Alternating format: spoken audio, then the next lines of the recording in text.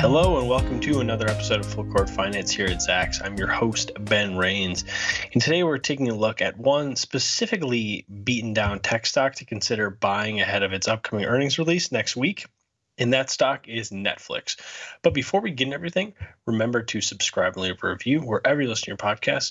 And make sure to check out our Zacks.com/promo page for a look into some of our services, portfolios, and more. So before we jump into Netflix, I wanted to quickly just provide a little bit of a market breakdown to give a better sense of possibly what's going on with the first quarter earnings season starting to kick up this week, and then looking ahead to Netflix and then the rollout of more of the big tech companies in the next coming weeks.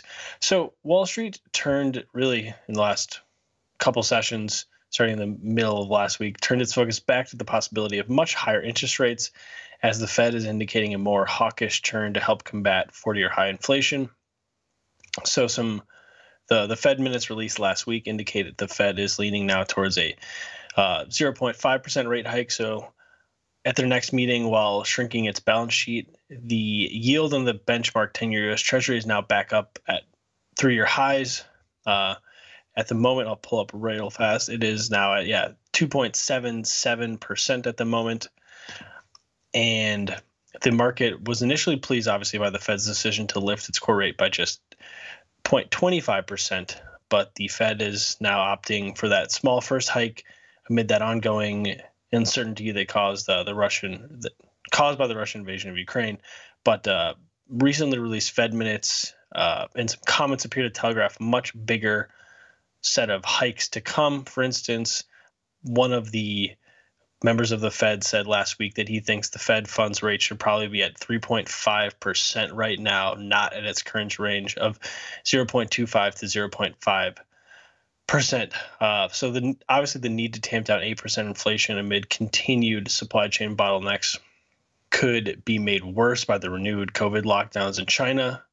And the recent market pullback over the last few sessions has the S&P 500 back down below its 200-day moving average, and we saw the NASDAQ last week meet continued resistance at that crucial level. So that said, bond yields are still historically low, and the outlook for S&P 500 earnings, revenue, and margins remain relatively strong despite all of the setbacks. So even with all of these real concerns and rising interest rates, investors in Wall Street might still be chasing returns in stocks, especially if they're trying to outpace this 8% inflation. So with this in mind, we're going to look at a really beaten down stock that reports its Q1 2022 results on Tuesday, April 19th, so next Tuesday, and that stock is Netflix, which trades in the ticker NFLX for anyone who didn't know that. So Netflix stock has tumbled alongside many growth names since November and in 2022, including a big one-day decline. The big pullback is only part of the reason, though, why the streaming TV stock might be worth buying ahead of its upcoming financial release. So we're going to get into all of that. The streaming TV pioneer was an early pandemic winner that eventually suffered from a pull forward in users. Netflix also faces increased competition from Disney, Amazon, Apple, HBO Max, and really every other major media company is jumping into this streaming TV world. Luckily, the streaming wars are far from a winner-take-all scenario, as many consumers pay for multiple services given their vastly different content libraries. Netflix itself also continues to roll out a diverse array of shows, movies, reality TV shows, and more in the U.S. and around the globe, so they have content for different markets in different regions. Netflix has also landed deals with plenty of Hollywood giants, both in front of and behind the camera, and those partnerships are highlighting really the slow death of movie theaters besides for these huge blockbusters, which have been dominated by Disney properties in the last 5 or so years, especially in the lead up to COVID and even post-COVID. Plus, the streaming TV giant is getting into the booming mobile gaming space as well. With that said, the stock has certainly fallen out of favor big time with Wall Street in the last several months. So the company tumbled 20% in one session after its fourth quarter user figures fell short of estimates, and it provided lower than projected user growth for Q1. So it forecasts an increase of 2.5 million subscribers in Q1 compared with 4 million a year earlier. It also came in slightly short of it, Wall Street subscriber estimates last quarter, adding 8.3 million subscribers versus 8.5 projection. The company also pointed to, quote, an ongoing COVID overhang as a reason for its subdued growth and guidance and economic difficulties in several parts of the world, including in Latin America, and is trying to grow in lots of places outside of the United States. And it was simply always obviously going to be harder to add more users as Netflix has been around for a long time now. And you could say that maybe everyone who's going to have Netflix is already have it, but that certainly is not the case, especially if we look at its growth outlook. We should also note that since its release in January, Netflix raised the price of its monthly plans, the first such increase since 2020. So the cost of its monthly basic plan for U.S. customers rose $1 to about $10, so $9.99, while its standard plan increased to $15.49 from $13.99, and its premium plan is up from about $18 to roughly $20. On top of that, the company is also making progress in testing out various options to slowly start charging users who are sharing their accounts with people outside of their households. And this comes after years and years and years of turning a blind eye to broader password sharing. Obviously, the broader premium and larger plans offer the ability to have multiple screens, but they were assuming that people, quote, in one family would be sharing it. But sometimes you have people who share their password with lots and lots of people and just aren't, as long as there aren't more than X number of screens watching at the same time, it doesn't prove to be a problem. Netflix is obviously now trying to cut back on this happening, especially as they're clamoring for more user growth. So that could also help out. And the company's also facing increasing pressure from Wall Street, obviously. So this could see them perhaps add an ad-supported free tier to draw in more users. Netflix has said they won't do this. They won't have an ad-supported tier, but obviously never say never, and especially if they continue to face slowing user growth and more pressure from Wall Street, they could roll out an ad-supported tier. Still, with all of these near-term setbacks and the slowing growth, the company closed the year with 222 million paid memberships, up 9% year over year, with revenue up 16%. We also saw Netflix adjusted earnings climb 85% last year, with its overall 2021 sales up 19% to about $29.7 billion. That said, this marked a pretty big slowdown from the 24% growth it posted in 2020 and the 28% growth it posted in 2019. And then if we look back to 2018 and 2017, in 2016, it was posting around 30 to 35% growth. So obviously not the greatest sign to see this slowdown in user growth to 19%. And then if we look ahead, the company's growth is supposed to be just 12.3% this year on the top line, up to about 33.3 billion, with then another 12.3% growth expected in 2023 based on Zacks estimates. So that would see it pull in about 37.5 billion. So obviously that's much slower growth than it's done in the last decade, and certainly in the last 5 or 6 years, a big slowdown. And this is all coming down to its slowing user growth. So Netflix had averaged about 24% annual user growth from 2016 to 2020, but then just did 9% last year. And then we're going to see obviously a slowdown going forward as well. And then on the bottom line, we're calling for about a 3.2% decline in adjusted earnings in 2022. And then for its adjusted 2023 earnings to come in 31% higher than that, up to about $14.21 per share. In terms of its estimate revisions, obviously after that Q4 report, it provided subdued guidance. So Wall Street and analysts were forced to lower their estimates for 2022 and 2023, with those down relatively significantly from that, though they've stabilized in the last several months. The stock still does, though, grab a Zacks ranked number 3 hold at the moment, with some of its earnings estimate revision activity stagnating recently. And we should also note that the company has pretty easily beaten our consensus earnings estimates in 3 out of the last 4 quarters, including a big beat in Q4, which obviously didn't matter since they were all looking at the user growth, which is how the stock has tended tended to trade over the last several years and even the last decade. It's all about that user growth, which is obviously why the stock plummeted in January on that slowing user growth. So then in terms of the stock price movement, Netflix is down 12% now in the last 2 years, so around 12%. And as of Monday morning, the stock was trading about 50% below its November records of around $700 a share. It's trading currently at around $350 per share, and it was down about 2% last time I looked Monday morning, which is coming along. The broader market's decline, with the NASDAQ down around 1.8% the last time I looked as well. So nothing crazy compared to what the broader market is doing.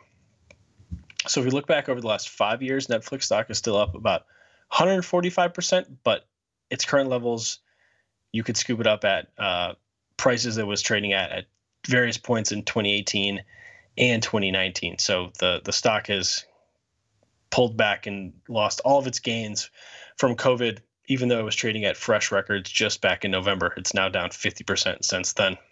Wall Street has become a little less bullish on the stock as well over the last 3 months. So we now have about half of our brokerage recommendations coming in at strong buys. So we have 15 strong buys, 12 holds, and then 1 strong sell. And those figures looked a little bit more strong just several months ago, but still nothing crazy in terms of more brokerage recommendations coming in at sells. We still have most of them coming in at strong buys or a hold, with only 1 either sell or strong sell. And then amid all of this, amid the big pullback, its co-CEO Reed Hastings bought $20 million worth of Netflix stock after that big January drop. We also saw Bill Ackman and his hedge fund acquire about 3.1 million shares of Netflix after that big drop. So people jumped in on a stock that they thought was pretty discounted. And then if we look at its valuation, that certainly is the case. So Netflix is trading at 30.2 times forward 12-month earnings, which marks a massive discount to where it's traded at for most of the last 5 years. Over the last 5 years, it traded as high as 162 times forward 12-month earnings. In the last year or so, it's traded as high as about 60s or 70 levels. So it's now down to 30.2 times forward 12-month earnings, which is much closer to the likes of Disney, which is trading at about 25.2 times forward 12-month earnings. So much more reasonable valuation levels considering this massive pullback, which makes sense, especially with these rising interest rates. Investors aren't going to be willing to pay up, especially with the slowing user growth as well. So with this all in mind, the company's balance sheet is not as strong as you would hope, especially with its current liabilities slightly higher than its current assets. That said, its total assets of about $45 billion do outweigh significantly its total liabilities, about 28.7. And it's still dealt with some struggles with just spending so much on content to be competitive. The company said last quarter that, quote, "We anticipate being free cash flow positive for the full year of 2022 and beyond. As a reminder, we prioritize our cash to reinvest in our core business and to fund new growth opportunities like gaming, followed by selective acquisitions. We're also targeting 10 to 15 billion of gross debt. We finished Q4 with gross debt of 15.5 billion, and we'll pay down about 700 million of our senior notes due in the first quarter of 2022. After satisfying the uses of cash, excess cash above our minimum cash level will be returned to shareholders via buybacks." So the company had received a lot of praise in the last several years for not having to take on more debt and having more positive cash flow, but they've just continued to have to spend. So it seems like they're continuing to kick the can down the road. They're saying they're going to be cash flow. They're going to be free cash flow positive in full year 2022. So, and going forward. So if they are able to do that, that would be a positive note, and Wall Street might really like to see that.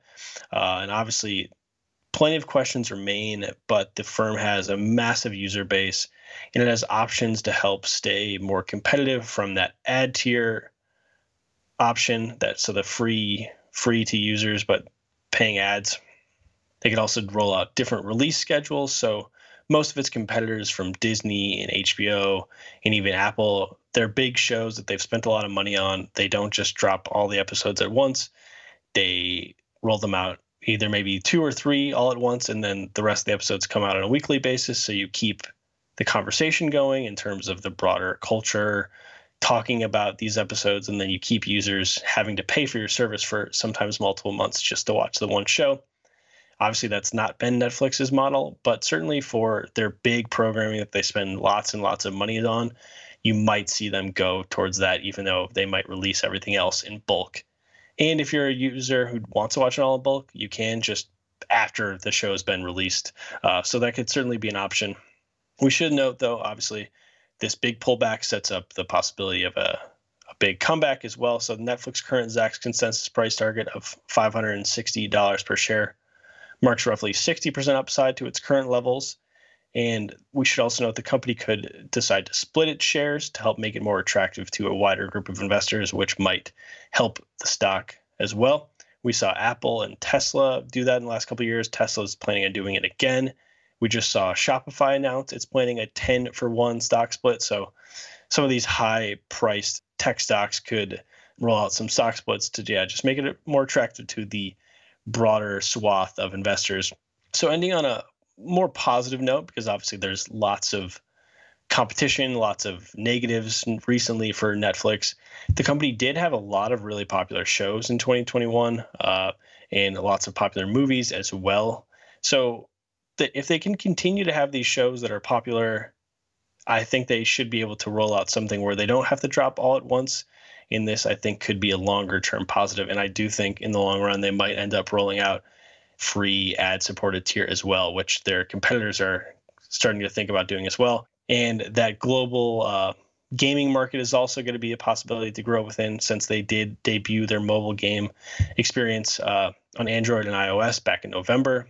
And they're planning to continue to roll out more options and grow that space and see how it goes going forward. So Netflix certainly looks like to be worth considering, maybe nibbling at some shares to see if investors want to run the stock back up in the next several months or several years. It's down 50% from its highs.